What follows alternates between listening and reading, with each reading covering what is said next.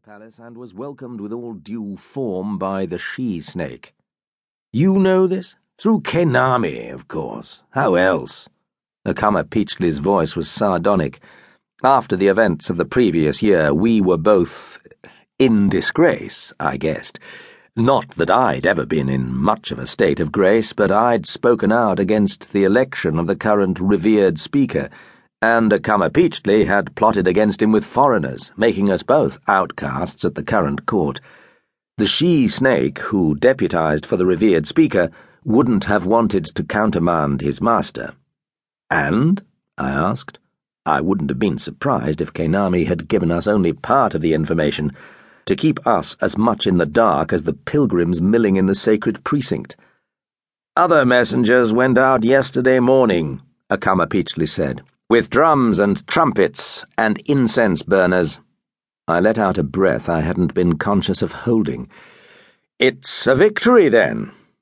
Akama Peachly's face was a careful blank. "Or considered as such." What did he know that he wasn't telling me? It would be just like him, serving his own interests best, playing a game of handing out and withholding information like the master he was. "You know it's not a game." Akama Peachly stared at me for a while, as if mulling over some withering response. "And you take everything far too seriously, Akatl. As I said, the Fifth World can survive." I had my doubts, especially given that the death of the previous revered speaker had resulted in city-wide chaos, which we'd survived only by a hair's breadth. "What else did Kenami tell you?" Akama Peachly grimaced. "Kenami didn't tell me anything, but I have other sources. They're saying we only won the coronation war because the revered speaker called it a victory." I fought the growing nausea in my gut. A coronation war was proof of the revered speaker's valor, proving him worthy of the southern hummingbird's favor, and bringing enough sacrifices and treasures for the coronation ceremony itself. The gods wouldn't be pleased by Tisok Tsin's sleight of hand, and I very much doubted they'd make their displeasure felt merely through angry words. "And prisoners?" 40 or so, Akama Peachly said. It was pitiful. Without enough human sacrifices, how were we going to appease the fifth sun or grandmother Earth?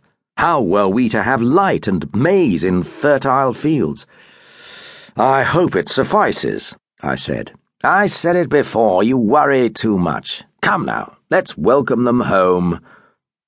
I pressed my lips together to fight the nausea, and stole a glance at the sky above us. It was the clear, impossible blue of turquoise, with no clouds in sight. Calm heavens and no ill omens. Perhaps Akama Peachly was right. And perhaps I was going to grow fangs and turn into a coyote, too.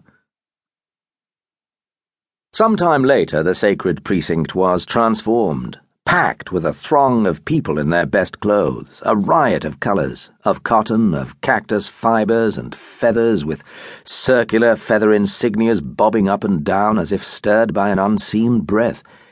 Everyone was there. The officials who kept the city running, accompanied by their wood-collared slaves, the matrons with their hair brought up in two horns in the fashion of married women, carrying children on their shoulders, the peasants too old to go to war, bare-chested and tanned by the sun, wearing a single ornament of gold on their chests, the noblemen resplendent in their cotton clothes and standing with the ease and arrogance of those used to ceremony.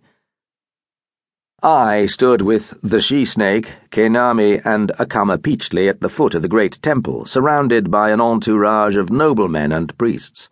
Everyone's earlobes still dripped with blood, and the combined shimmer of magical protections was making my eyes hurt.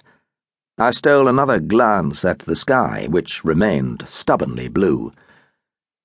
"There they are," Kenami said. I could barely see over the heads of the crowd, but Kenami was taller. A cry went up from the assembled throng, a litany repeated over and over until the words merged with each other. "O Meshika, O Teshkokans, O Tepanex, people..."